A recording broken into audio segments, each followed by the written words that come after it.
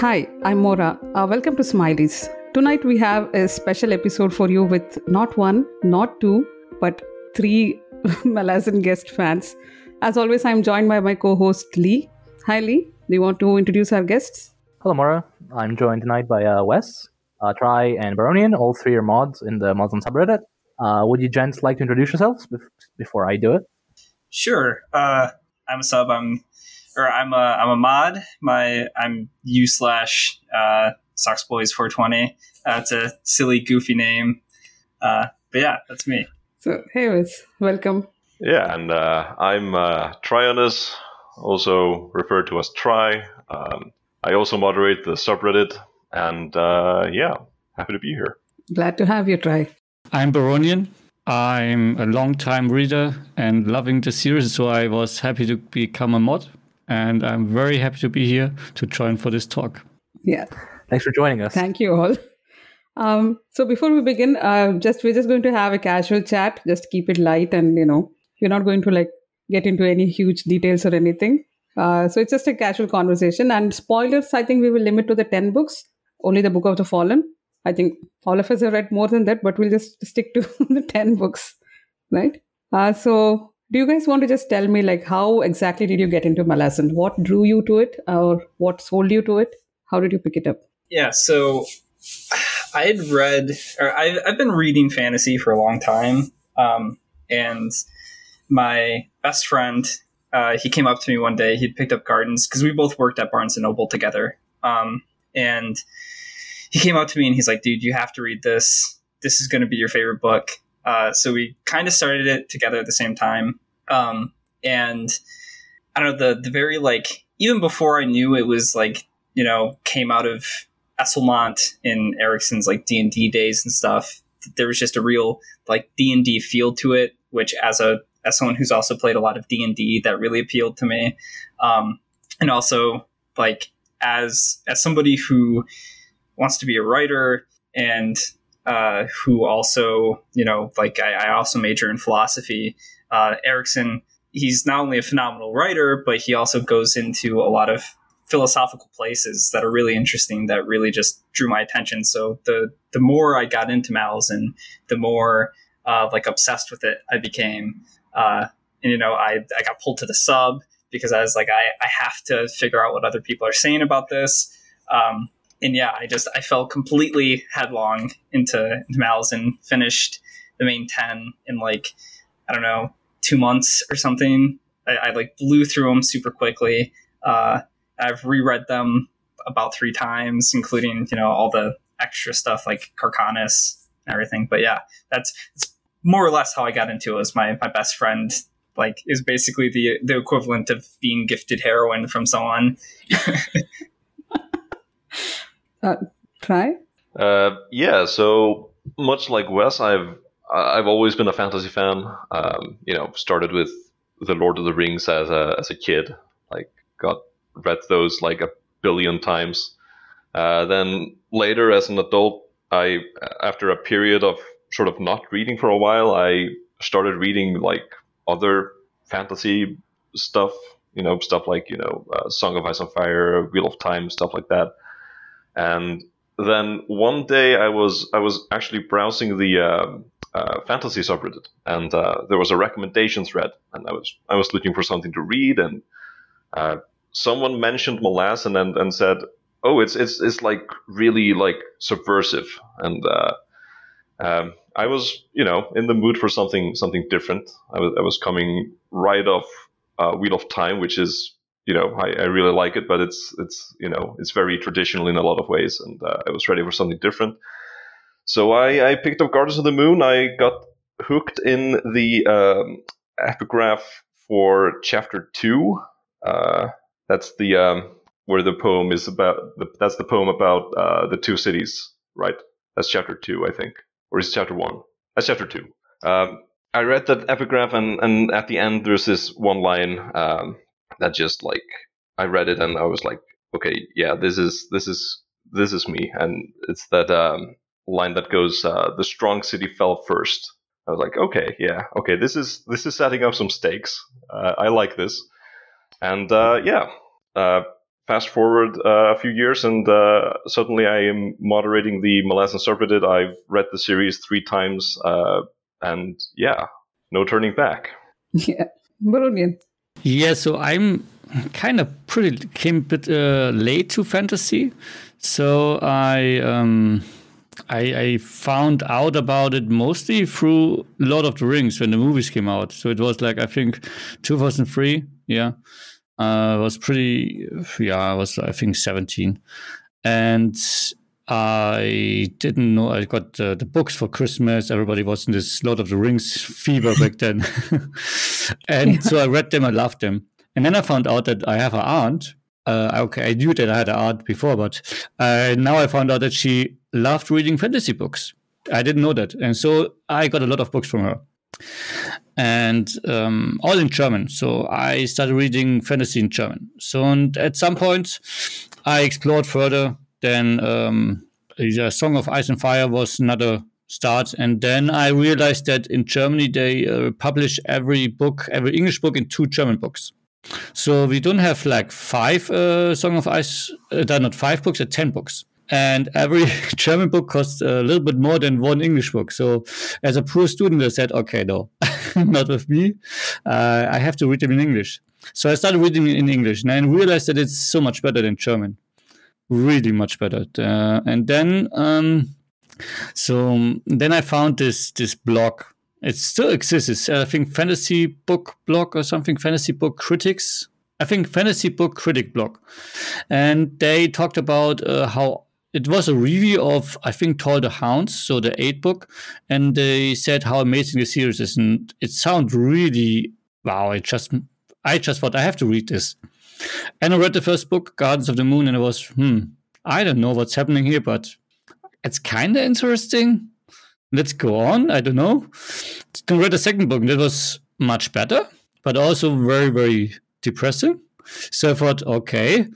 And then came the third book, Memories of Ice, and I still know, and it was like, this is, 12 years ago. So I still remember where I was and what I did when I read the ending of book 3. I was pacing through my apartment with the book in my hand. I couldn't sit down.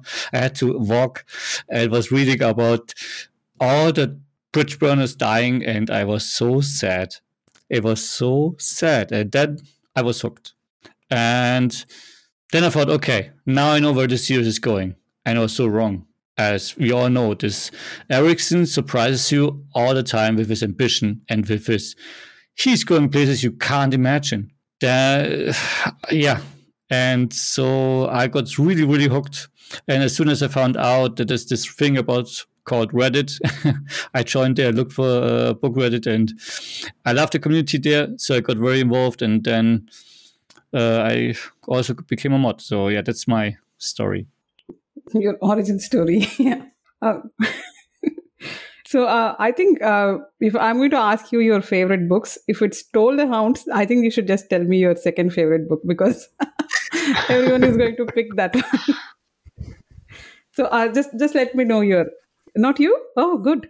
Oh, that's interesting.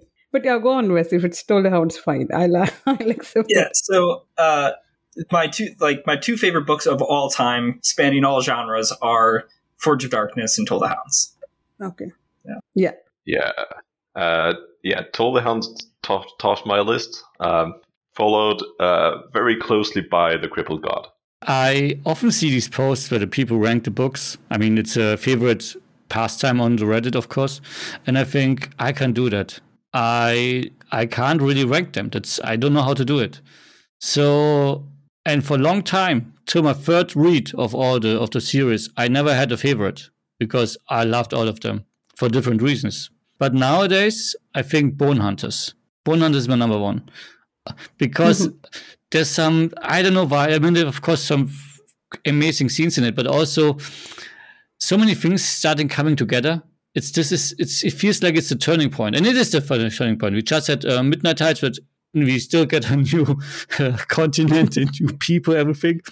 And it really makes click, and okay, the end game started. And for that reason, right now, I think it can change, of course. Right now, this is my number 1, but only by a tiny bit, because all of them have No, I have so many great elements. So I think, but I can tell you what more the downside is that gates. It's like at the that house is at the end of my favorite Shadows is your list. least favorite. Yeah, I just find it too bleak often. I mean, It is. Yeah. I love children are dying. There's the quote from Lois is amazing. I love that scene, but it's really, really, really brutal. And I'm glad that the series didn't continue on with that tone, that it changed. But it took some time to change. I mean, if you look at the Memories of Ice, it's also very dark in many places, but it's I don't know, it has, and the ending is very brutal, but I don't know, That House Gates was for me very difficult. No, I think Memories of Ice was a little balanced in terms of humor, isn't it? Like we had so much of the Marines, and everyone was quite lighthearted. All those Itkovian Hetan interactions and things like that. There was a lot of levity in between. But Deadhouse Gates just doesn't give you a break. Lee. I could, Sorry. yeah.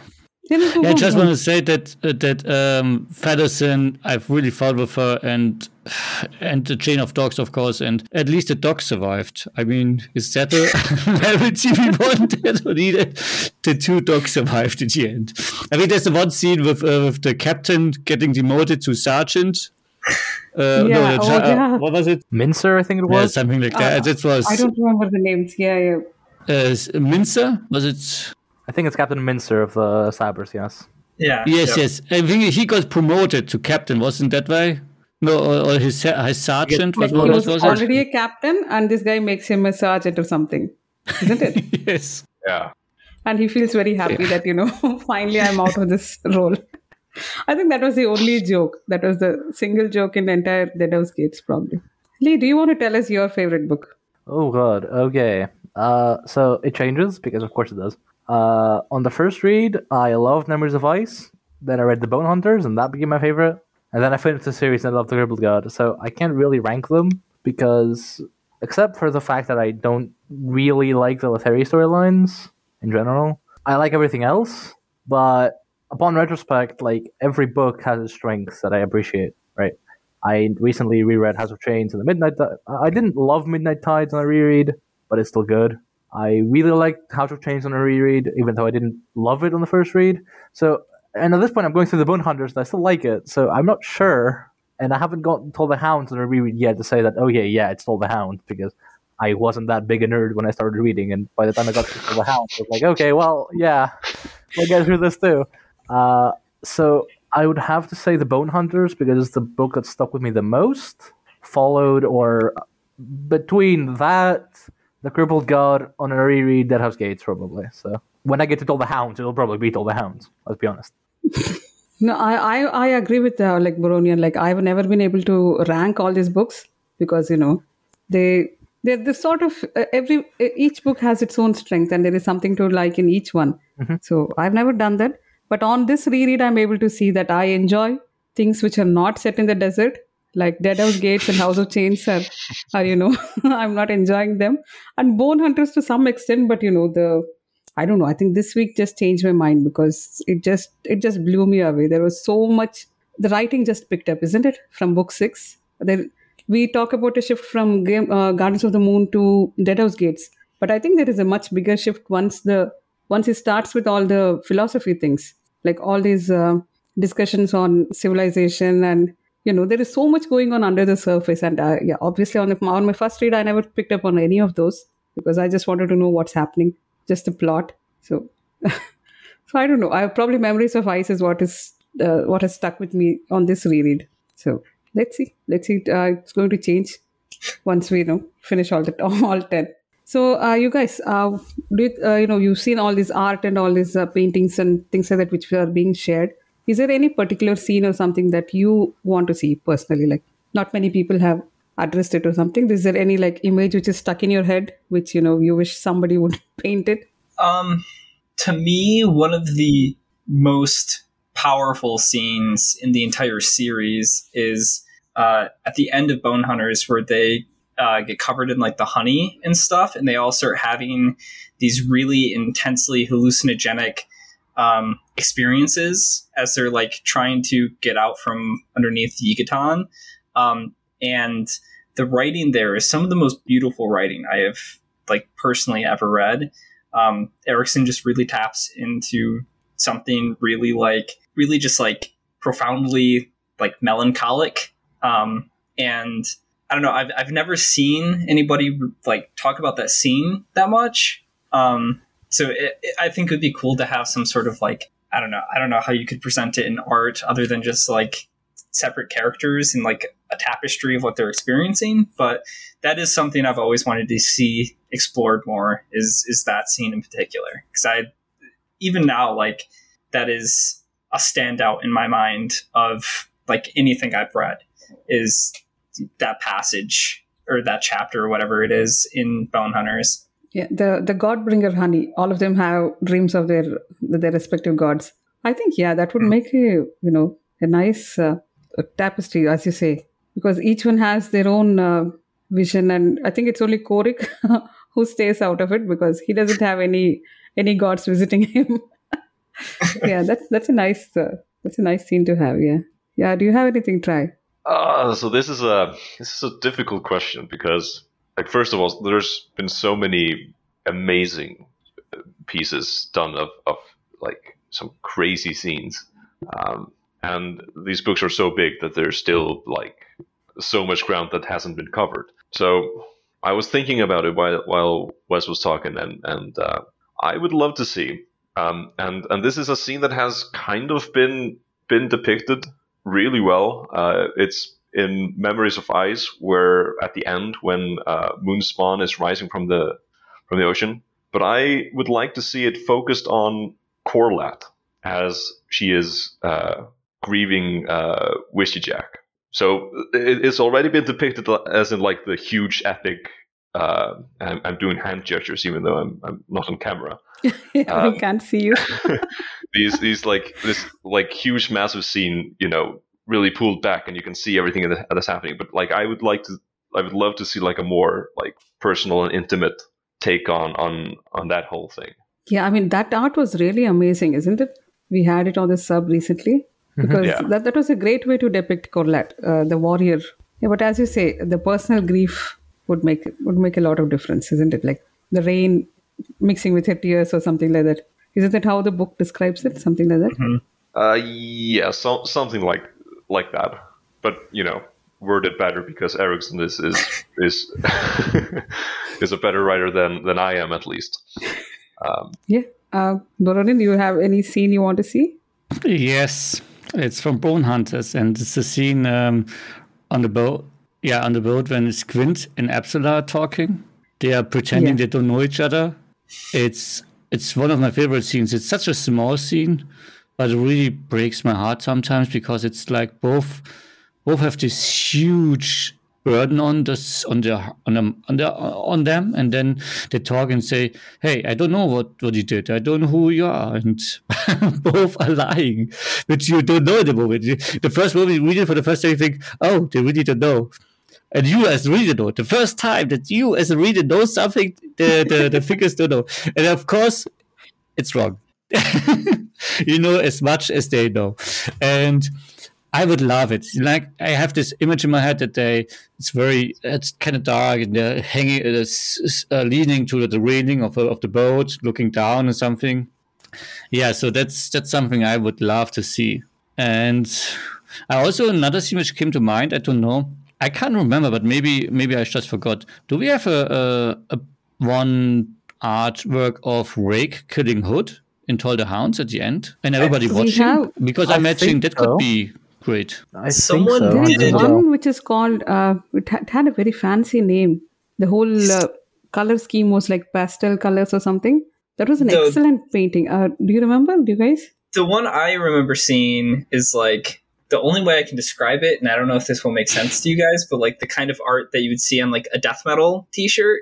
Do you know what I mean? Like, and it's Rake like leaning his forehead against Dragdipper, and then Hood's head is on the ground like next to him. Yeah, I've seen that one. Yeah. Okay, so we have it. Yeah. Also, but there are no like. Yeah, sorry. This is really funny. I was actually thinking about the Squint and Absoler scene. That was my first instinct as well. That's amazing Okay. because there's so many great scenes in the series. Yeah, love Yeah, it. it's like that is one of my favorite scenes in the whole series. Yeah, I mean, we just say it's small, like page count wise, it's quite a small scene, but it has impacted all of us. So that's that's really great. Yeah, Lee, do well, you have and anything like? Oh, sorry, yeah, yeah, Gavis. I was just going to say, and it speaks to Erickson's writing that there's so many gigantic moments that happen in his books that something like that is like, in the grand scheme of the story, inconsequential, that like you can just gravitate to it like that. And there's so many of those too, like not just these big like convergence moments that were like, oh yeah, those are awesome, but also like, the scene between Apsar and Squint, or conversations between Cotillion and Traveler on Drift of Ollie or something, like all these tiny moments just really speak to Erickson's real strength as a writer, being able to really pull you into like a microscopic moment, and then also being able to show you these, grand, very large, like over the top moments that are also incredible. Yeah, Lee, do you have any scene like that you want to see? So one of the most obvious ones, which I can't describe because spoilers, is the ending of Fall of Light. The very end. You know the scene. We both know the scene. Ending We all of? know the scene. Fall of I Light. know Fall of exactly Light. what you're talking Okay. about.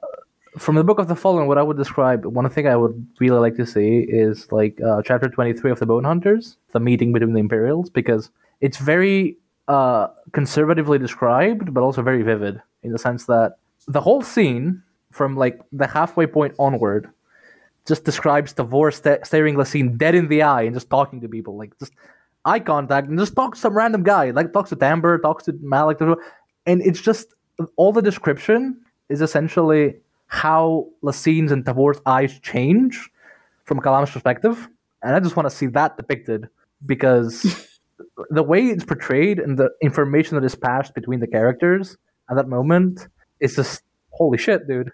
And then obviously there's the speech from the escape from my last city, the speech, the unwitness speech, but that's what I want to see, just the meeting of eye contact and just the fat fuck standing on the other side, like railing against something. So yeah. Do you guys remember a scene in Reaper's Gale when I think Silka's Ruin is told that Rake is dead? Was it Reaper's Gale? No, it has to be Dust of Dreams, sorry. He gets the news when he's walking somewhere with Rulad, and then he just sinks to his knees, and like people look away because they're not able to see his grief. Do you guys remember that scene at all? Yes. Because that Yes. stood out to me, and that is something I would like to see, like just to show that this broken man, because till then we really don't know that how much is Silkas actually a brother to Rake, or how much he really cares for him. And then when he just crumbles, it just changed a lot of things about his character for me. So that is something I would like to see. I mean, these are all tiny moments, isn't it? Like not any artist is going to be inspired to do stuff which concentrates on just people and their interactions and things like that. But Yeah, but like who some knows? of the best pieces of fan art, in my opinion, are some of these like smaller, more intimate moments. Like my number one favorite piece of fan art is a piece of Rulad sitting alone in his throne room. Is there It's something just like that? Oh, I've not yeah, seen. it's an amazing piece. It's just like the atmosphere is just so it feels so lonely, and like that's a. I mean, I also love the like massive epic pieces, but Mm-hmm. The one with Roulette, isn't it, where he leans forward, his hands Yeah. kind of on the knees or something, and yeah, that's really powerful. Yeah, remember Oh, that. I've not seen that. Is it like a few years since it came out or something? Because yeah, maybe yeah, it's been around for a while. right. Maybe we have to do addition to the community resources in the subreddit with all the artwork we find, so it doesn't get lost like that. I mean, the wiki has something like that. Yeah, Yeah, I okay, think- good. Then we just link to that. Yeah. I think not many people know that Boronian is like the official historian of the subreddit. He's the one in charge of preserving all this history. Even though he hates Deadhouse Gates and Duiker and all that, but that's his role here. I studied history, so this is it's very close to my heart. So I hate seeing things getting lost. So that's okay. I have to say this is a part about Dead House Gates I really love, because Duike watching everything as a historian and writing about it, this is amazing. But I wish he had just some more happy stories to tell. I'm sure he wanted that as well. Yeah. Yeah, allow me to tell you a joke, not allow me to tell you. Allow me to break your heart. You know. Yeah, then that would have been our number one favorite book. Yeah. In this series with so many duos and all that, who is your favorite? Just pick one, please. That's so tough. I know.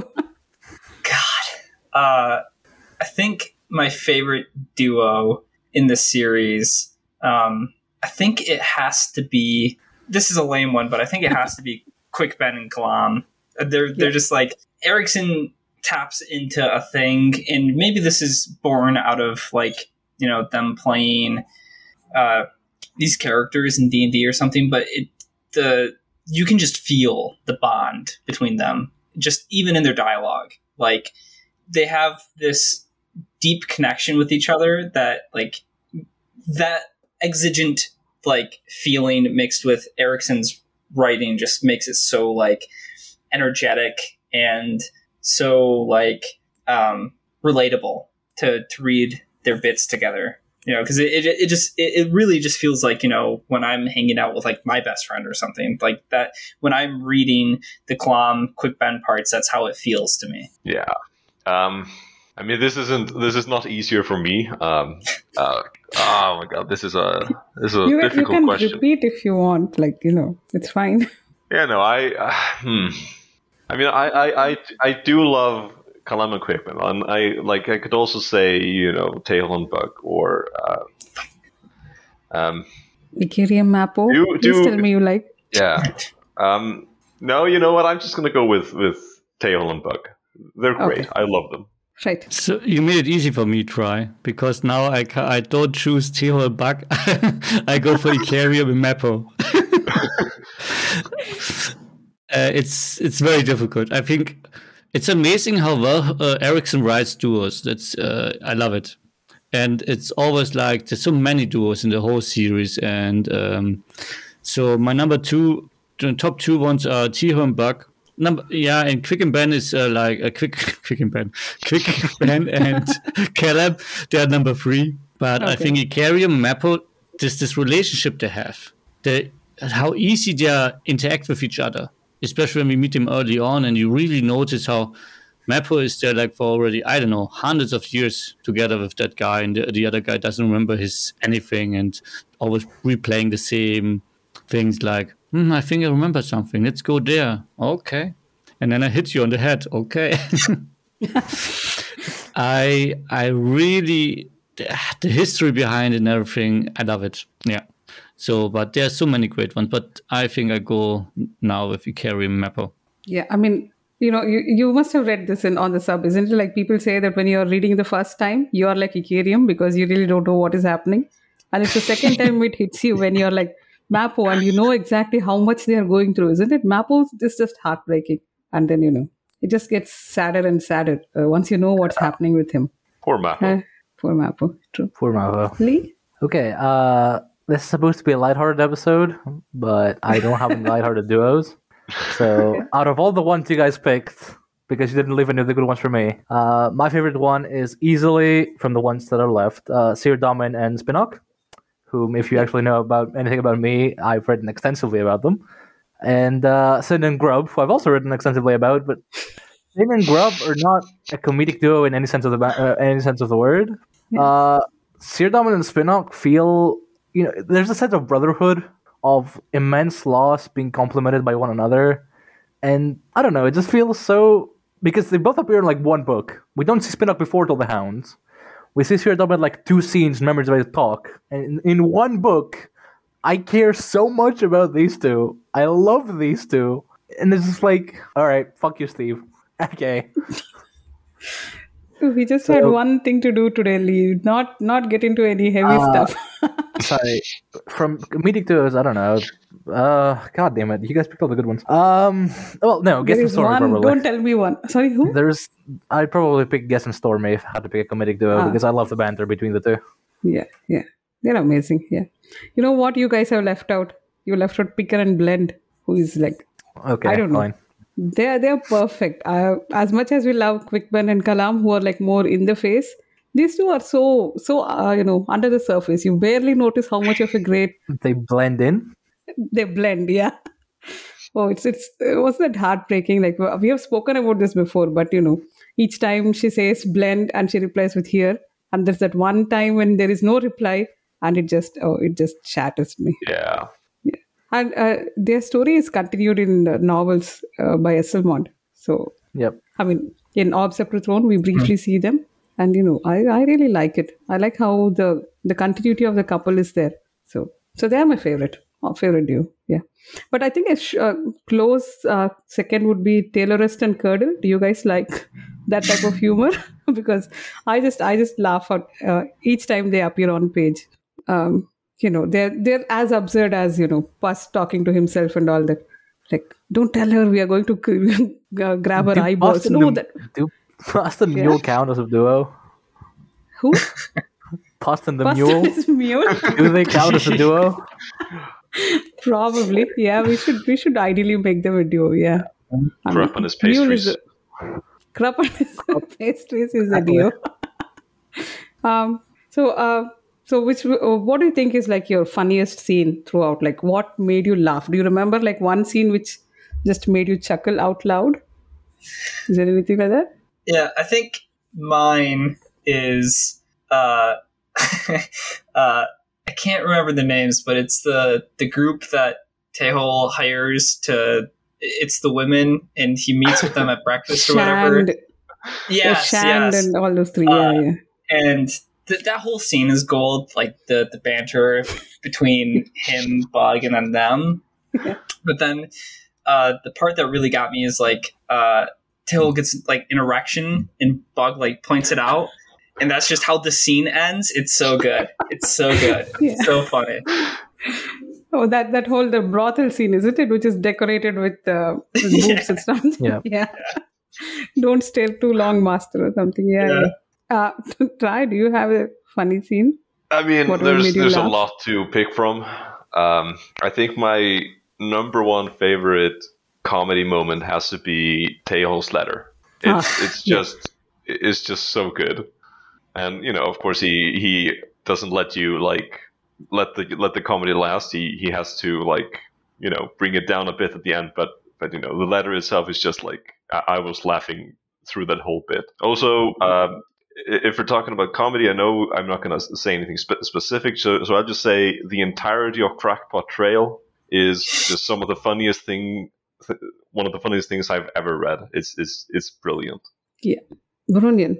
Yeah, I had to laugh so much during these books, and that's amazing because everybody knows Erickson or the Madison books for being like this dark, depressing story. But there's so many moments I had to laugh out loud.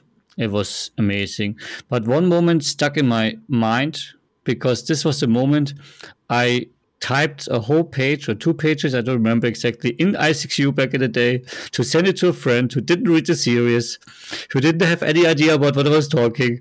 And it was Bone Hunters again. And it was a scene where Hellion swims through the water to the harbor and Ares banisher. This scene, it had me. I was crying. I had tears in my eyes. It was so. I was laughing so much. And I had to talk to someone, and I didn't know anybody else who read the series so far. So I typed it to a good friend of mine, but he didn't find it as funny because he missed all the context, of course. But I spent like 15 minutes or 10 minutes to typing it off, and I don't know. But yeah, that scene, I found it so funny. That was so great. Yeah, that's my favorite comedy scene. Okay. Lee, do you have something? So the one that comes to mind immediately is in the Bone Hunters again, in the Imperial Warren. Kalam is hanging off of a skykeep, And then he just Yeah. like tugs Cotillions around, like, God damn it, I don't like this warrant. He turns around and there hangs Cotillion with like an apple. He takes a bite, chews, swallows. Calam's like, do you think this is funny? Somewhat. And then there's a whole exchange, like a page is worth of like, I'm gonna bring you down. It's like, just hang on. And eventually, because Calam is like a big burly dude, Cotillion brings him down like with a bit of effort. And he's like, easy is a relative term, you ox. Please hold still. And just the entire exchange is fucking awesome. Like, and it ends awesomely because they find Stormy and Quick unconscious, and it's like, oh wait, that's Stormy? Like big haired, big faced, always grumpy, vulgar as fuck. Yeah, that guy. Just get me down. So yeah. Do you remember how that scene ends? Like, do you remember how Kalam wakes up Quickman? Because Slaps him in the face, because of course he does. and then he wakes up and he says, "Your jaw is swollen. Maybe it got hurt when you fell or something." That was very funny. No, but I don't know. I'm going to pick again from Bone Hunters because I think this is Bone Hunters. I'm not very sure. Maybe it's Reaper's Gale. But when Hellion wakes up, it's Reaper's Gale. Sorry. After the beak thing is over, and Hellion wakes up, and everyone has white hair suddenly, and she she just goes through this whole process of not understanding what's going on and why have everyone painted their hair white. What is so funny about painting your hair white or something? I think that was extremely funny because the whole beak thing was so emotional, and then at the end of it you get a drunk woman waking up and not understanding what's going on. I think that made me laugh a lot. But but yeah, most of the whole stuff is funny. Like, so I have very silly questions now. So I hope you're all ready for that. Okay, we've seen most of Erickson's interviews, and we know how exactly he pronounces all these words and stuff. So which word do you think he's got it wrong? Like he's dead wrong. There's no way this is going to be pronounced the way he means it. Is there anything like that which you're not going to change? Teist. I hate Teist. Oh, yeah, I agree with that. But I've started saying Teist because I don't know. I think maybe he means it. So I don't know. I've started saying Teist, but I don't like it. I agree. Anything else like that stood out to you? Did you guys say Malazan or Malazan? It changes really. Like I'll switch between Malazan and Malazan. It really depends. The one thing I cannot get over that it literally hurts my ears when I hear it is the Teist and I thing. It's when I read it as Teist, right? Mm-hmm. Okay. But ever since I've heard him say Teist, it hurts my ears. Like, just make it a Y, man. Just make it a Y if it's Teist. Like just phonetically, it doesn't sound like that. I don't know. It bothers me so much. He says he added the E just to make the I sound, like to make it the Teist. That's why he added the E, something like that. He tried to justify it, but yeah, he's got it wrong. No, so, I think I'm sorry, Erickson, but you're wrong. Yeah. Anything else that stood out to you guys? Any other word? So I'm German, so I'm kind of happy to pronounce things more or less correctly. I'm not really involved in the whole pronunciation discussions, but I know there are people really upset about it, and also because of the audiobooks and people changing it, and so I say Malazan, I think. Okay. Because for me, an A is an A. But yeah, I am happy with it. And Teist, I know it's not Teist for me, but I think I don't care much, so I'm good with it. No, I don't stress any syllable. Like with my accent, usually I don't pick either Malazan or Malazan. It doesn't make a difference because I just say everything in the same way. Like Malazan. You stress every syllable. Smart. No, it's that was a very new thing. I found out as an adult that English pronunciations have something called a stress on syllables, which that's not something in my languages. So Teist, I agree, and I think Silkus, I don't like it. It's Silchas ruin is what I've been saying. Whenever I hear Silkas, all I can think is Silk Ass Prince of a Laughing Cock from The Crippled God. And I just think, okay, this got really weird really quickly. Silkus, I don't like that. But Teist, I've been saying Tiste Andy is, when I was reading it, I used to think of it as Tiste Andy or something. Is there any other Yeah, but words like which? T stand D, it just flows at the tongue, Yeah. It sounds. Maybe we should ask and Thai Esselmont. stand Like D doesn't. we should ask Esselmont if he agreed to this pronunciation, or did Erickson just come on his own? Did you sign off on this? Yeah. No, but most of the other things, I think we more or less have it right, isn't it? All the other usual names. Duiker, do you think he says Duiker something weird? Because You know, I've no. I've always read that weirdly enough because I'm not Dutch. But I've always read that with the sort of Dutch accent because it's I believe it's originally a Dutch word. So I've always Yeah. said it like Duiker. Okay. Yeah, it's I think an Afrikaans, so must be a Dutch origin word, isn't it? Yeah, probably something like that. So, okay. We know all these drinks and drugs and stuff like that, which we see in Malazan. All your henbaras and darangs and I don't know, Malazan dark and things like that. Which one do you want to try the most? Like, what are you curious to try? I want to try some of that god honey. That's what I want to try. The I'm only trying right to- answer. Yeah, I'm not trying to get into the durhang, which is just opium. Like, Yeah. not trying to get into that. I already drink enough alcohol. I don't need any more of that. I want to talk to a god. That's what I want to do. I want to trip until I talk to a god. Well, that's a great answer. Yeah. What do you want to do? Try? The god honey sounds a bit intense. I'm not gonna lie. I think I'd probably just stick to Durhang Yeah. as the sort of like weed analog. Do you guys know that there is something called mad honey? Like when I was doing the summaries for bone hunters, Yeah. and turns out that there is something called because those bees, I think they make the honey during the flowering season of those particular flowers, and so that is some psychotropic honey which is being sold. So that was interesting. So Wes, it's possible in the real world. I You don't gotta have get to my like. hands on it. Yeah, Bologna, do you have something you want to try? Yeah, some medicine wine. I would be interested in that because I'm not interested in the beer because we have German beer and nothing's better than German beer. But the wine, I would be curious about how good the wine is. Try Any particular? Yeah. try an 1100 Paran vintage. Yeah. Yes, exactly.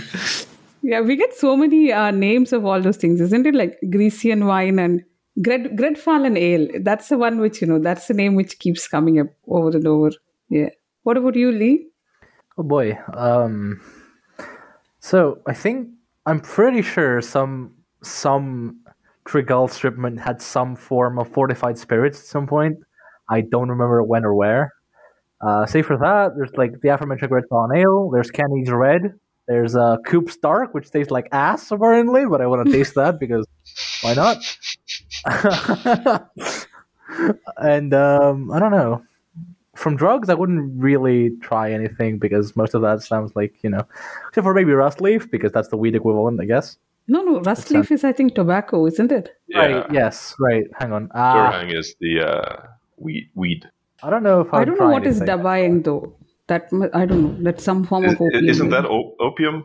It's a Probably, bit yeah. like opium, I think. Probably. Yeah. Yeah, because it's made for poppies, yeah. So, yeah. The buying is open. Anyway, I probably wouldn't try any drugs, is what I'm getting at before I get into more trouble. Stay in school, kids. No, I think of all of them because, this is hypothetical. I would want to try the Henbara tea, which Heboric has, to see all the visions of the jade giants and stuff like that. I don't know. And I don't know. That whole scene just blew my mind when I read it. To see all these cosmic things happening and things like that. And it was just, just a tea. Like, I don't know. That must be something like an acid trip or something. I'm not sure. What's the real world equivalent of that? I think it's supposed to be like equivalent to like DMT or something, because like I don't. All the like psychotropic stuff is so like personalized as an experience, but like typically you're not going to have super crazy like experiences like Hebrick does on like LSD or something, right? That's like DMT. That's like you're going to go into a different dimension for a couple minutes, but Yeah, so I think it's supposed to be an equivalent of like an extremely like psychotropic drug like DMT. Okay. I tried asking Erickson that, and he didn't really give me like a solid answer. So Classic. yeah. Right. So we see all these pets and all the animal characters we see. Which one is your favorite? Like your favorite pet or familiar or any non-human, human equivalent creatures. If anyone is thinking, maybe Lee can go first. Do you have something? So number 1 would be Gumball, the frog. Okay, yeah, the And critic number frog. 2 would be Creature from The Gods No Willing. Oh no! Don't bring that in here. Gumball is just like the most absurd metaphor for critics I've ever seen. That's because you know why? You know why? Because you've not read Crackpot Trail. Okay, I've never covered the trail. Okay, yeah, that's fair. When you think about it, Gumball might be the part about Molassa that makes the least sense, like within the lore, but somehow it's still, you just accept it and move on. Yeah. I was just reading that chapter this week. When he says, "I know what you're going to paint in honor of Dujek. It's just going to be these 3 scenes: one outside You coral, checked my one notes, outside damn play." you! Because they're so predictable, isn't it? Like when you want to portray a hero or someone, these are the things you just fall back into. So yeah, Gumball is a great answer. I think you can go, Wes. I was gonna say it would be pretty tight to be best friends with a dragon. That'd be pretty tight. But I think I can't remember its name. But Baruch's like weird flying Chillbase. monkey. Yes. Chillbase. Yeah. He's just so goofy. Yeah. We see Chillbase in Orbs Up to Throne too, isn't it? Yes. Yeah. It's the same guy. Yeah. No. Like I'm not sure whether it's like a Bokarala, but it's a demon. Because It's a I was demon, under the yes. impression Yeah. it's not a Bokarala, right? You guys try? So I really like dogs, so Bent or Roach would be my answer, even though Bent is a bit much probably, but he's loyal. He's very loyal. So yeah, I'm probably gonna go with them. They obviously they come as a pair. You, Boronian? I'm not sure it's an animal, but I will say the mule. Maybe it's a god. You don't know. Yeah. The predominant theory is that's actually Shadow Throne because it makes camp for Bust. Like Bust turns around, doesn't make camp for me, and like he turns around, has some dialogue with Mogora, turns around, like a camp is ready. Mm-hmm. It does And, the same with loading ships and all that. The mule is a very helpful one to have around. Yeah, that's a great pick. I you know what? Because I don't know, we are all stuck with bone hunters in this episode, so I'm going to say Grey Frog because there is something about a demon who is just so much in love with Skylara, and that's such a flirty demon he is, and I don't know. I just have a soft spot for someone like Grey Frog, so that would be someone fun to hang out with. Right. So, any other pets or animals? How come none of us brought up Tufty? Tufty, isn't it? That's the Because name here. Tufty's dead. No, but dead doesn't make him, any less of a as a good boy, I don't disagree, but Yeah. Listen, But I'm hanging out allergic with to Race cats, is so- a tough job. Oh. So, Sorry, I didn't hear you, Wes. I just said, listen, hanging out with Race is a tough job. Yeah. You That it can't. is. Yeah. It's hard to stay alive and do that. I mean, if anyone can do it, it's Tufty. Yeah, Yep. there you go. Speaking of race, like I was just wondering, on my first time, like I think till quite recently, I did not pick up that he was also Gothos' son. I thought only Ikiriam is Gothos' son. So anything like that which you guys missed out on your first read or even your second read, and which you found out from other people and Wait, I'm sorry. Who is the god of the sun? Raised. raised. He is Ikariam's half brother. Huh. Well, I just found that out. Yeah, I thought. Hold on. I'm going to call contention on that one because I thought in this is exegetic. This is Carcanus, No but problem. I thought in Forge they mentioned that he's Gothos' brother, not Ikariam's. I thought he was Ikariam's uncle. No? I mean, I don't know about Forge of Darkness right now, but in the main series, it's Gethol. mentioned that he's the son of Huh. Gothos.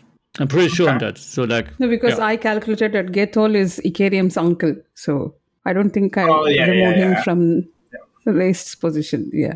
So, okay, try. Oh, you're welcome.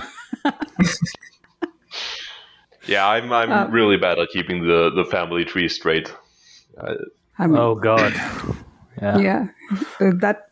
Yeah, any such things, any such tiny lore which you guys missed out, like raised. I had no idea who was foreigner. Like I just assumed that was another name for traveler. So Yeah, I think the one that I didn't pick up on initially was I didn't realize like that the Cowler we see in memories of ice. Memories of Ice. Yeah, I didn't realize until like way later, which is just me just not reading closely at all. Is the one who caused the fall basically. Yeah, Yeah, I mean, all comes back to that guy. All comes back. I still need to check his head about that. I never picked up that too. Like I did not know that Kalar was such a tyrant that they had to bring down the cripple god just for his sake. That I think that was a second read information for me. I had no idea that was going on. Yeah, that and the his old empire being the Imperial Warren was something that took me like a super super super long time to pick up on. But did you figure that out on your own? Because I just read the subreddit discussions. Most of this stuff, I don't think I sat and figured some things out. So I pieced it together after like a really long time, because it's just like constantly like covered in ash and like raining ash and stuff. So I was like, oh, okay, this makes sense. But it took a really long time. there is a scene where they see a palace, like a submerged palace, submerged in ash. Isn't it? I don't know. That has Memories of gates. Ice? Kalam and Keneb and the boys in the Imperial Warren, and he finds Kalor's sigil on one of the buildings. Yeah. Yeah, there are hints, but you have no idea what you're looking at until you finish the series and come back. Well, anything like that, try? Oh, okay. I think try. I think we have covered. Yeah, if anyone hasn't, tried to try. Already have my answer.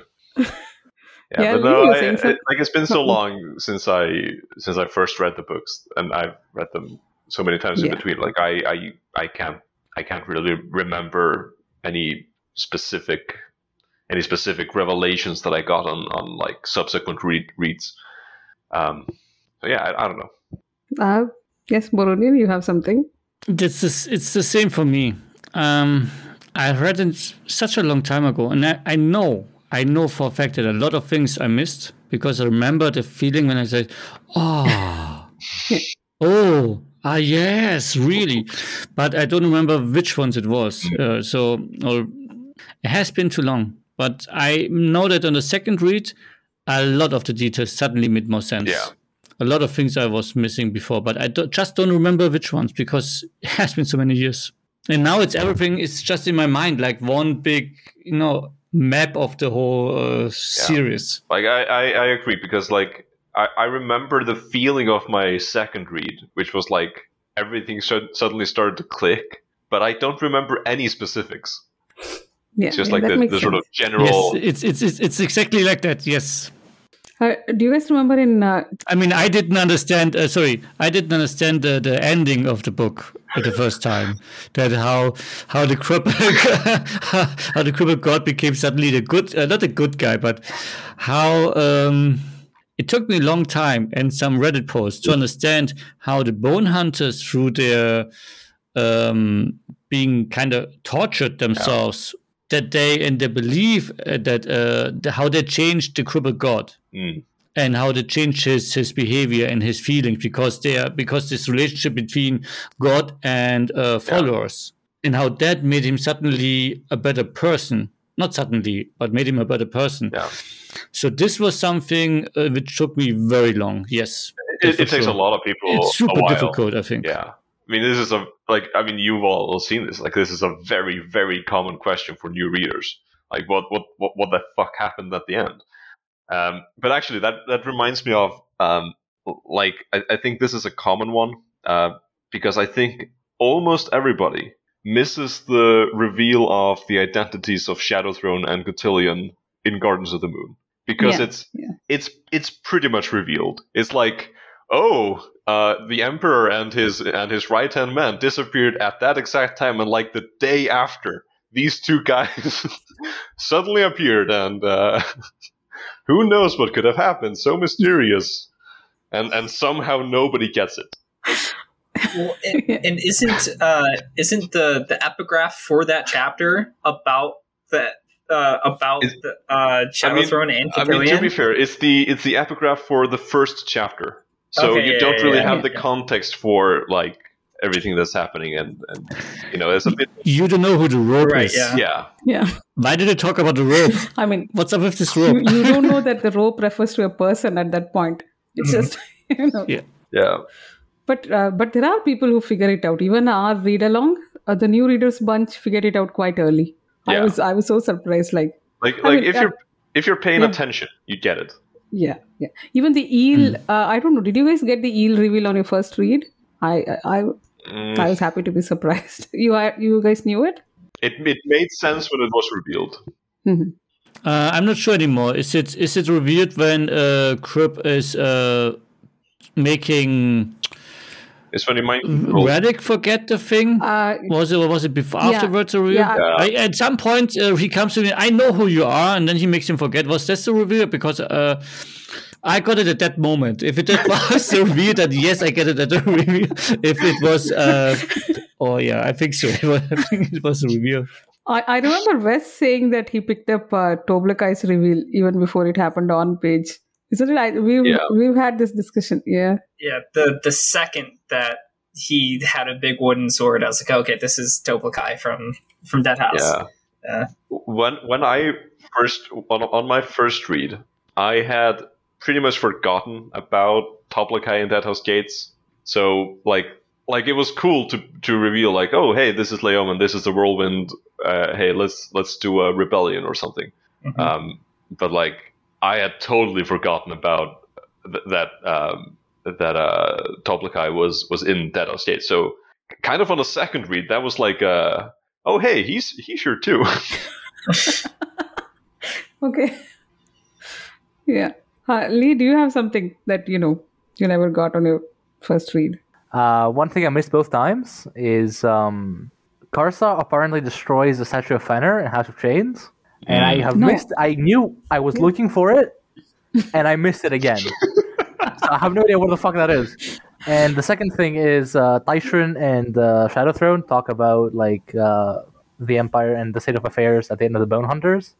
And Tyshren specifically mentions that the Wiccans have Temwall, and you shouldn't fear about them. If we should fear about something, fear for your own child.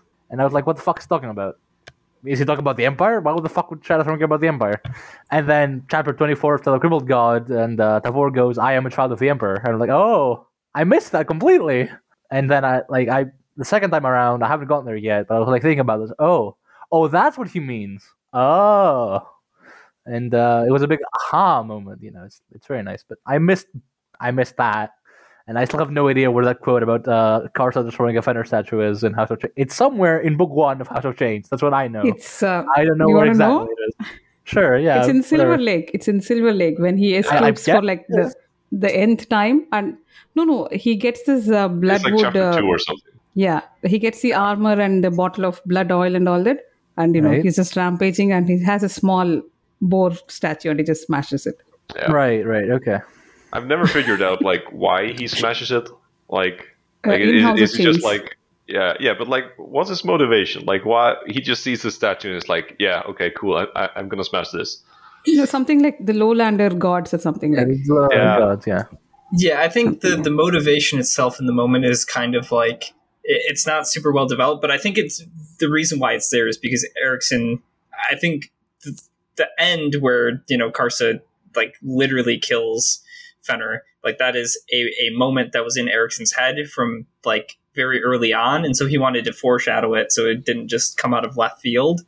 So I think that's why that moment's there. Like I think the motivation from Erickson's like, in the point moment, of view, yes, but like But like, I mean, I guess it's Karza. Like he just likes destroying stuff. Yeah, but he was just rampaging, isn't it? Like, hi. The scene in Toll Hounds when Rake chops off Hood's head and Hood just goes, "Son of darkness, I have I have reconsidered." reconsidered. I did not get that was a joke. I was so shocked. I thought Rake is just, he was just in a hurry to cut this guy's head. Poor thing.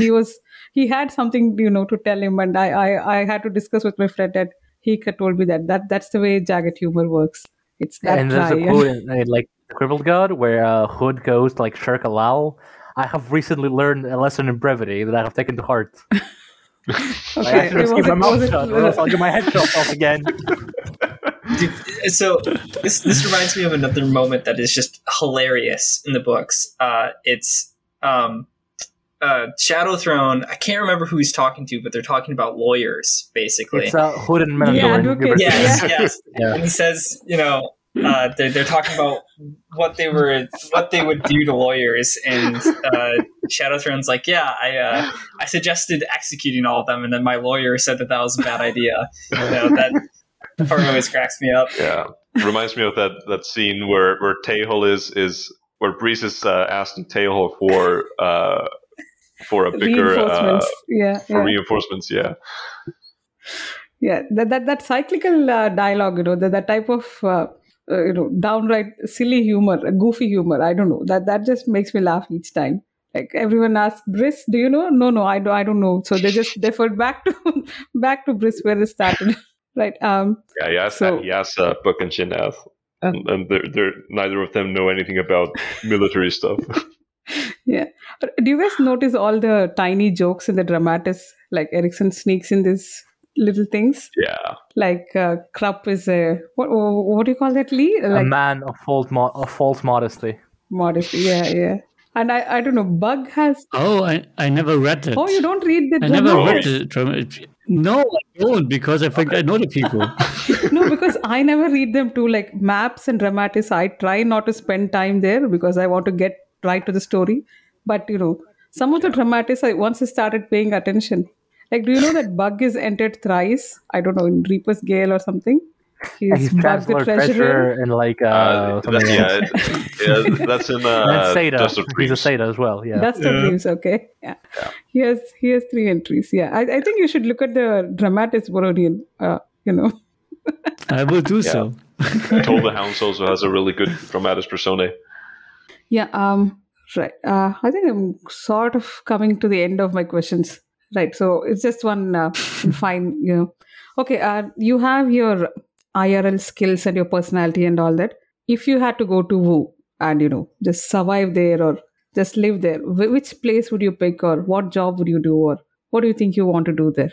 I think I can predict Wes's answer, but I'll let him tell. Honestly, I mean, I don't know. Like, Wu is kind of like the universe of like Warhammer, where it's just like like horrifically violent constantly everywhere. I think if I was transported there and I had the choice of like what to do, I would just go off and exist in the woods somewhere and just write poetry or something, because I couldn't be a soldier. I would die instantly. I couldn't be somewhere outside of the Empire because, again, I would die instantly. So A life the gods wouldn't notice. Right, yeah. A life the gods wouldn't notice. I just have to, find somewhere devoid of humanity and live there. Wes, I was so sure that you were going to pick, being a barkeep somewhere. Yeah, I mean, in one I of don't the know. taverns or something. No? I've been a bartender enough in my life. I don't need to do it in another life. Yeah, that makes sense. Try It would anything. be cool to go hang out in Pearl, or in the Black Pearl, though. That would be kind of cool, but that's because I'm a gigantic fan of the Teast and I. Being a barkeep in Smileys Yeah, maybe. with some demons. Yeah. As long as I know that no one's going to try to assassinate me there, then we're good. I mean, from what we know, like basically no one goes to Smileys. It's just like a few demons Yeah. Hitler is hanging out, and nobody goes there because nobody can find it. Yeah. But I would probably want to go. I would probably want to be in Darujistan, probably. Yeah. Like That's yeah. that's probably the least awful place. It has its problems, but compared to most other places, I think they're pretty mild. I don't know. I think I just like hang out there. Probably be like I don't know, a bard or something. Mhm. No, that is the closest to like our civilization, isn't it? Like it's a proper city with proper houses and I Yeah, don't know, kind of. with the Yeah. government and things like that. You could make that argument. Polonian, what do you want to do? I become a lawyer for a shadow firm. I think they seem to have a lot of power. Yeah, as long as it listens to you, yeah, you'll be safe. Yeah, I think so. Me and my buddies setting up a system that we are top all the time. Yeah. sounds good. Well, you, Lee, what do you want to do there? I mean, we mentioned the barkeep with Smileys, but you remember who the barkeep with Smileys was, right? The server wench in Smileys? I No? I don't Really? know. It's one of Oh. the demons. I don't know his name. Like, No, not the demons, but when Smileys was still operational. The serving wench of Smileys, you know? fine. Oh God, yeah. The yeah, serving yeah. wench of Smileys. Oh God, yeah. Other than that, I think the Empire would be pretty awful right now. Like in the Book of the Fallen, after the Crippled God. I can't think of anything. I think under Tichel, the only Leatherass would be pretty nice, or Georgistan, as aforementioned. But I don't know. I'll have to pick like Barkeep and Smileys because Fiddler playing songs and would be pretty nice. Yeah, No, I'll probably join some army as a cutter. That's what I would do. really. Because I don't have high denule, but oh yeah, the war medics are always the safest ones. So I mean, like in Teto's case, like we see them like having their arms just spontaneously snap because they've been like using too much Tenul. Like I don't know. No, I'm not saying the mundane healers, the mundane cutters. That's what I mean, not the healers, not the denule people. Because I don't know, I can't access magic, so I'll be happy to do the grunt work. I don't know. Excuses. Yeah, I feel like easily the two worst places in Wu, or on Wu, I should say, are Letheris and probably like deep in the Empire. Just the way Erickson, especially Letheris, just being like a capitalist hellscape nightmare. I just can't imagine. I can't imagine. Yeah, we get enough of that here. That's true. Yeah. But yeah, I think Wes has a nice answer, like go in the woods and write poetry. Yeah. I just tried to evade death no matter what, which is hard enough in this world, let alone the world of Malazan. Yeah. Boronin, you said you have some notes or something. Do you have anything to bring up? Because we can start winding up now. No, I was just we talked about everything except a favorite character in general. I mean, we talked about favorite duo, favorite scenes, favorite book, but not favorite characters. So this was the only one Yeah, do you want to tell me your favorite character? You have just one? Well, it's super boring for me. I'm sorry, but it's Fiddler. That's yeah. I mean, that's just the It's correct just the answer. one character. Yeah, it's the one character in the book which is like just your kind of your normal guy, Yeah, it's just getting calm, getting through everything, and doing a lot, helping a lot of people, but by not having some magical superpower. I mean, he has some talent, of course. We don't want to deny that, and he's really good at it. I mean, his readings and also his playing the fiddle and everything. I mean, there's something there, but he's still just a normal guy. I mean, the most normal guy we kind of have. Yeah. Yeah. Fiddler is quite a fan favorite, yeah. Do you have something, Wes? Contained within just the 10 with no context outside of them, my favorite character is it has to be Tehol. I love when like Erickson explores comedy like that blatantly, because a lot of Tehol's stuff is just blatantly comedic, but Erickson also like uses Tehol to like and again, this is my personal opinion, but he goes through like a full on like Marxist critique of Lotharii society with Tehol.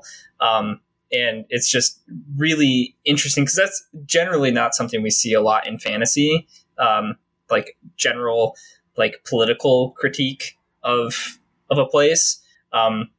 And so I really like Tehol for that, but with the full context of the outside books, my absolute favorite character is Anomander Rake, which is boring. Everybody loves Rake, but he's just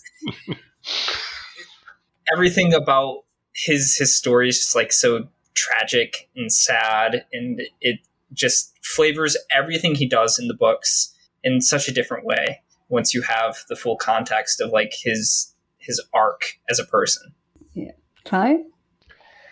I mean, Baronian said it. I love Fiddler. He's just like he gets all the best bits. He like the scene where he's playing the fiddle in the Bone Hunters is my number one favorite scene in the books. And like he gets like several like monologues that are just like absolute perfection. I think Fiddler is, and like just he's just like he's so compassionate and so human despite everything he's gone through. I love Fiddler. Yuli, please don't tell Lassine. Say anyone else. If anyone's gonna say Lassine, is Lee. Yeah. No. I among the lesser known characters, because obviously if I had to pick one of them, it would probably be Fiddler as well, but that's lame. Among the lesser known ones, one of my top ones that I've not mentioned before, because I could mention Kovian, but that's lame, is Janath, actually, because I love witty characters, and Janath matches Tehol's wit really nicely and brings about the best in him. Because Tehol in Midnight Tide is like kind of whatever. He's like Bug is his yes man, right? He banters with Bug. He doesn't discuss with Bug. Janath challenges him intellectually, and their banter together, their chemistry together is really nicely written. And there is one scene, for instance, where Janath basically goes, if you're going to destroy the whole economic system and take blame for it, well, someone has to. And that's when Tehol's plan's unveiled fully, and you see exactly why he's doing it and what he means by it, rather than just, oh yeah, we're gonna ruin the thing. Behold, gentlemen, the poor. And it's more serious. Janath brings out a more serious side in Tehol that I really like. But she's also has some of the most hilarious scenes with Tehol that I know of. Her scenes in Dust of Dreams where like Tehol and Bug are trying to avoid her, and Aberstal, I think it was. Because who can understand women, and like they both know exactly what's going on. Both parties know exactly what each other means, but they're pretending they don't. I like Janath a lot because she's one of the better written, seriously taken characters from female characters in Stephen's books. The other one, oh boy, well, I mentioned it, Kobe. We mentioned Fiddler, Rake, sure, fine. I can't mention Lassine because that's illegal, apparently. God, I don't know. Shit. I don't know, actually. Yeah, I'll just settle for Janath for now. Yeah, I guess. Yeah. Janath's good. No, I don't know. I think you all know that my favorite is Karsa. It's just that one scene in Cripple God. I don't know. You can tell me any number of things he's done so far, but that one scene with Munug, I don't know. It just it's something. It's like, it's not just that I read it. It was something that just hit me, and I still can't get over that one scene. So it's Karsa. It's not going to change. I don't know. So I know all you guys who picked the male characters. Do you want to just tell me your favorite female characters too? Because this series has so many good ones. Like, yeah, I think my favorite female character, even though we don't see a lot of her, is Corlot. There's just something like it's the same thing because I also like grew up on Lord of the Rings. I really love Lord of the Rings a lot. Tolkien's work is really close to my heart, and so Corlot really reminds me of both Arwen and Luthien. Yeah. And there's just something so like heartbreaking and tragic about her story, and also just so like deeply like relatable and beautiful. And all the scenes that we do get with her are really just beautifully written. You guys try. So I'm trying to pick between Picker or Absolar. Yeah. I don't I know. think you took Lee's answer. I think I'll Choose go with. Picker. Why? Because you're gonna say Absolar. Yes, exactly. She's my number 2 character, all in all. Number 2 favorite. Yeah, I'll go with Picker. She's just great. I love them. I love them both. But yeah, Picker and honestly like blend as well. Like they and their relationship is just like so like it's even hard to like pick out anything specific. It's just like she feels like a person and Yeah. someone that could exist. So yeah, that's why I like Picker. Also, she's funny. I think Picker, she's great. She's also a very down to the earth person, type of person, and getting through it, and always having these self doubts about her being like her job and if she's good enough, and she's just doing well, but like a normal person. That's something I really enjoy about it too. But my pick is my number 2 favorites character pick also. Absolutely. It's just the way she develops. She started this super naive, not knowing anything fisher girl, being possessed by some god and having no clue, and then developing in her own person. And that last part of her journey is done so wonderful and so great. And then the way she struggles with her relationship with Cutter, or I mean Crocus. Mm-hmm. Yeah, it's so. Yeah, I love it. I just love that, and how she also becomes this strong, very strong character. She starts from this fisher girl. I mean, we have that often in fantasy books, that we have this like this young person being like Lord of the Rings started with like this little hobbit having no idea what's about the world and then becoming the hero of the story.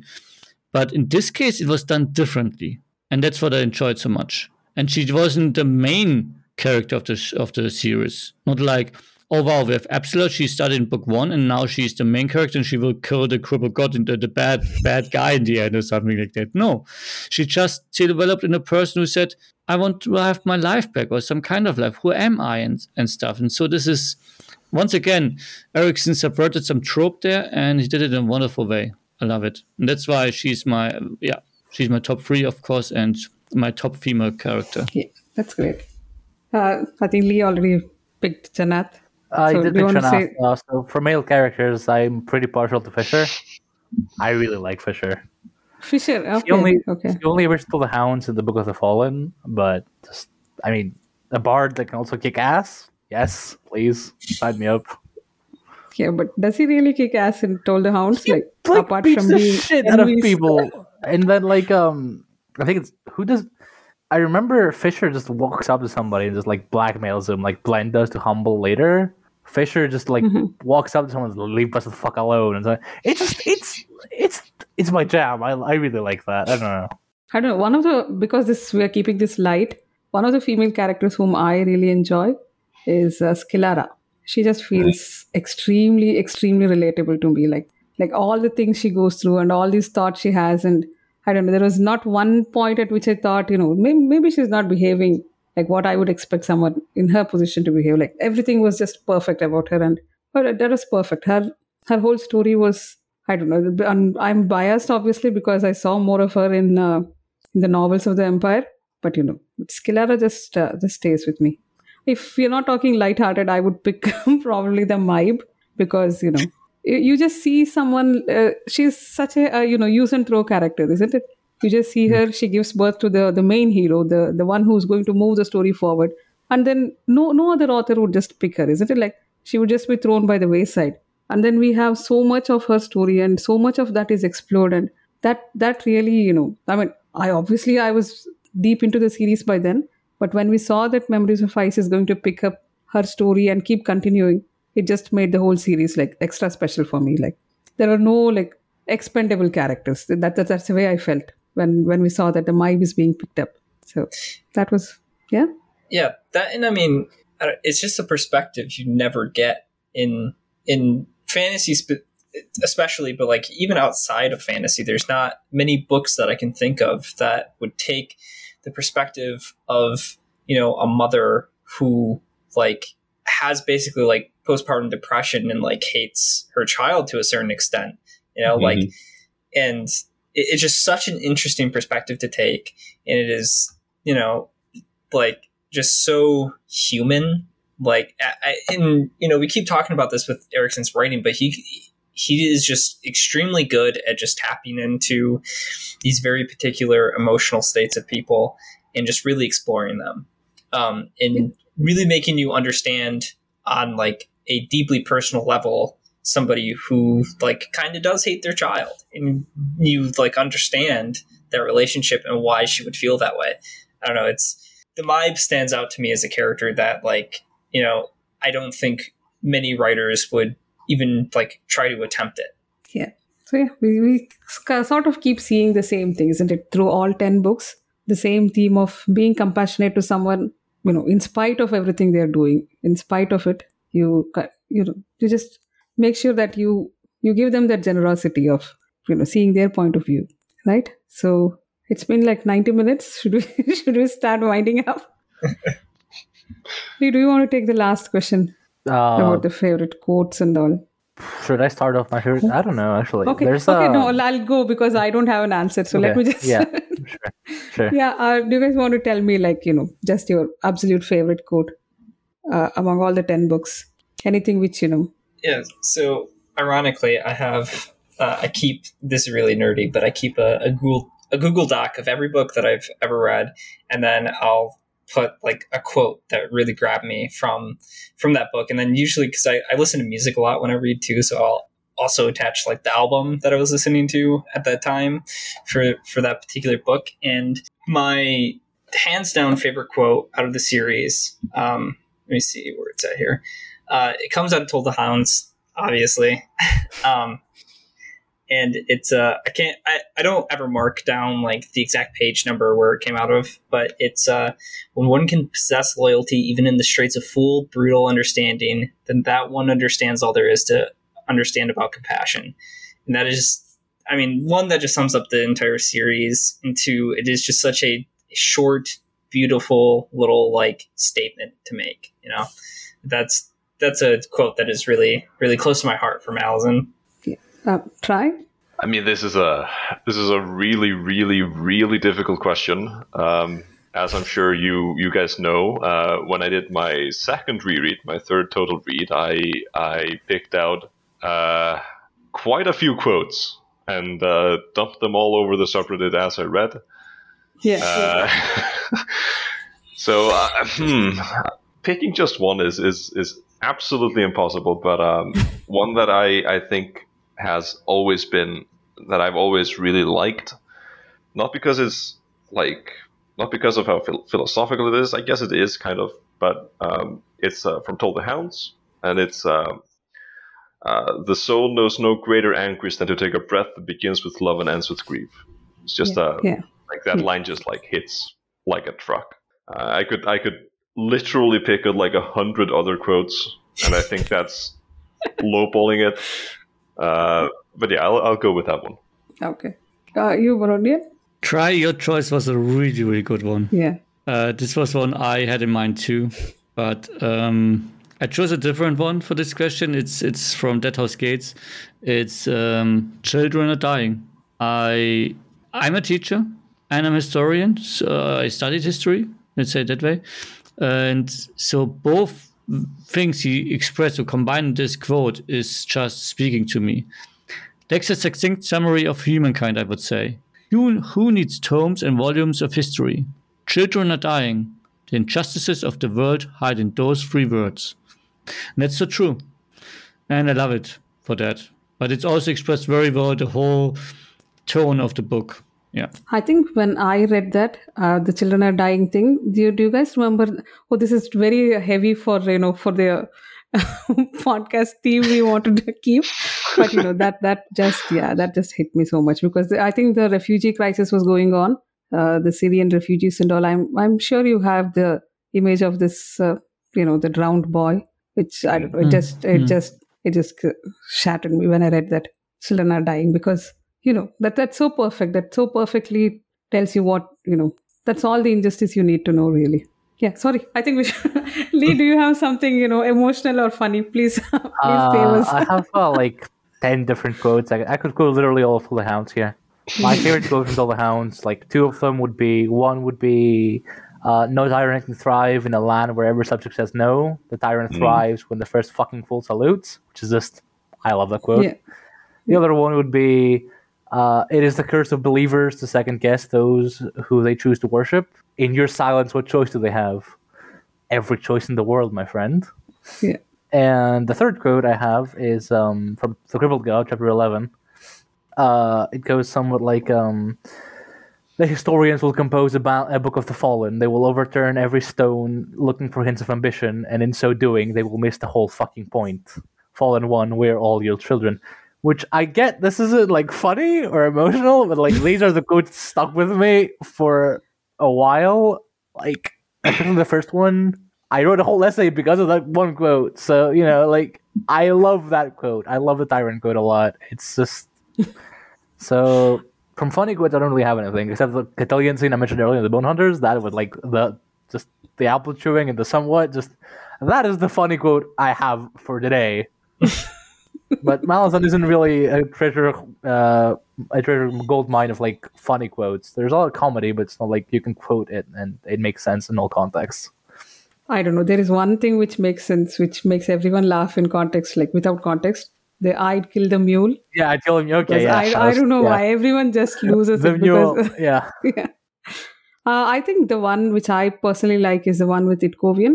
Compassion is truly priceless, because that's somewhat something which makes me think about every day.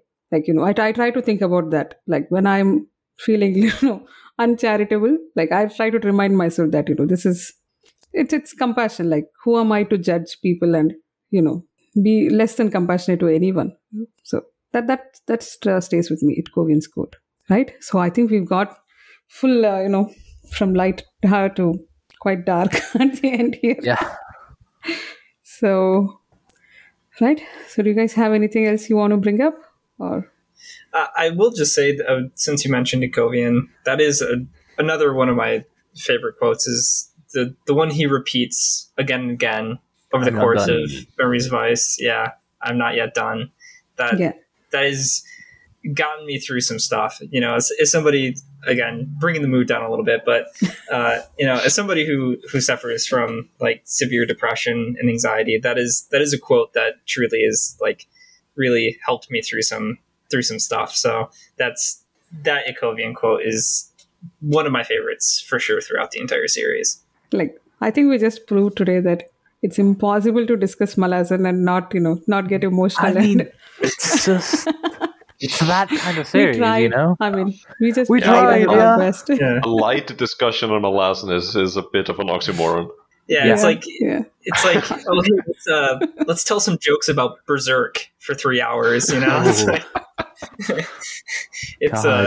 It's a fraught endeavor. So, thank you all. Thank you guys so much for coming. Do you guys want to say an individual goodbye and then we can wind up? Yeah, well, again, thanks for putting this together. This was a ton of fun. I'm always down to do something like this again. Yeah, thank you. Provided your schedule allows, Right, yeah. I'm 5 hours behind. And, yeah. Oh, no. It's like you're just packed, isn't it? Your schedule is usually packed. So. Yeah, I mean, it's a little bit better for like the next 6 months. I don't have as many classes and stuff, so it's a little bit better. But yeah, I get your point. Yeah. But yeah, thanks, Wes. Yeah, thanks for having us on. This was a ton of fun. I would love to do something like this again at some point. Again, if schedules allow. Yeah. But yeah, thanks for having us. Moronian?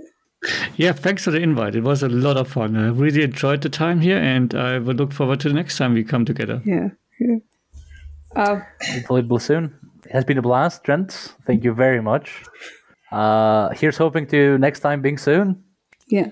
Absolutely. Thanks, Lee. Thank you for your time. Thank you, Maura. Thank you, everybody. So I good night. believe we'll keep us, some brevity. So good night. See you later. And fare you well. And next time, maybe we can have more fun and talk about, the That is historical and ideally. philosophical aspects of Yeah. imperialism. Woo! Sure. Woo! Yeah, all right. Till next time. Thank you, gents.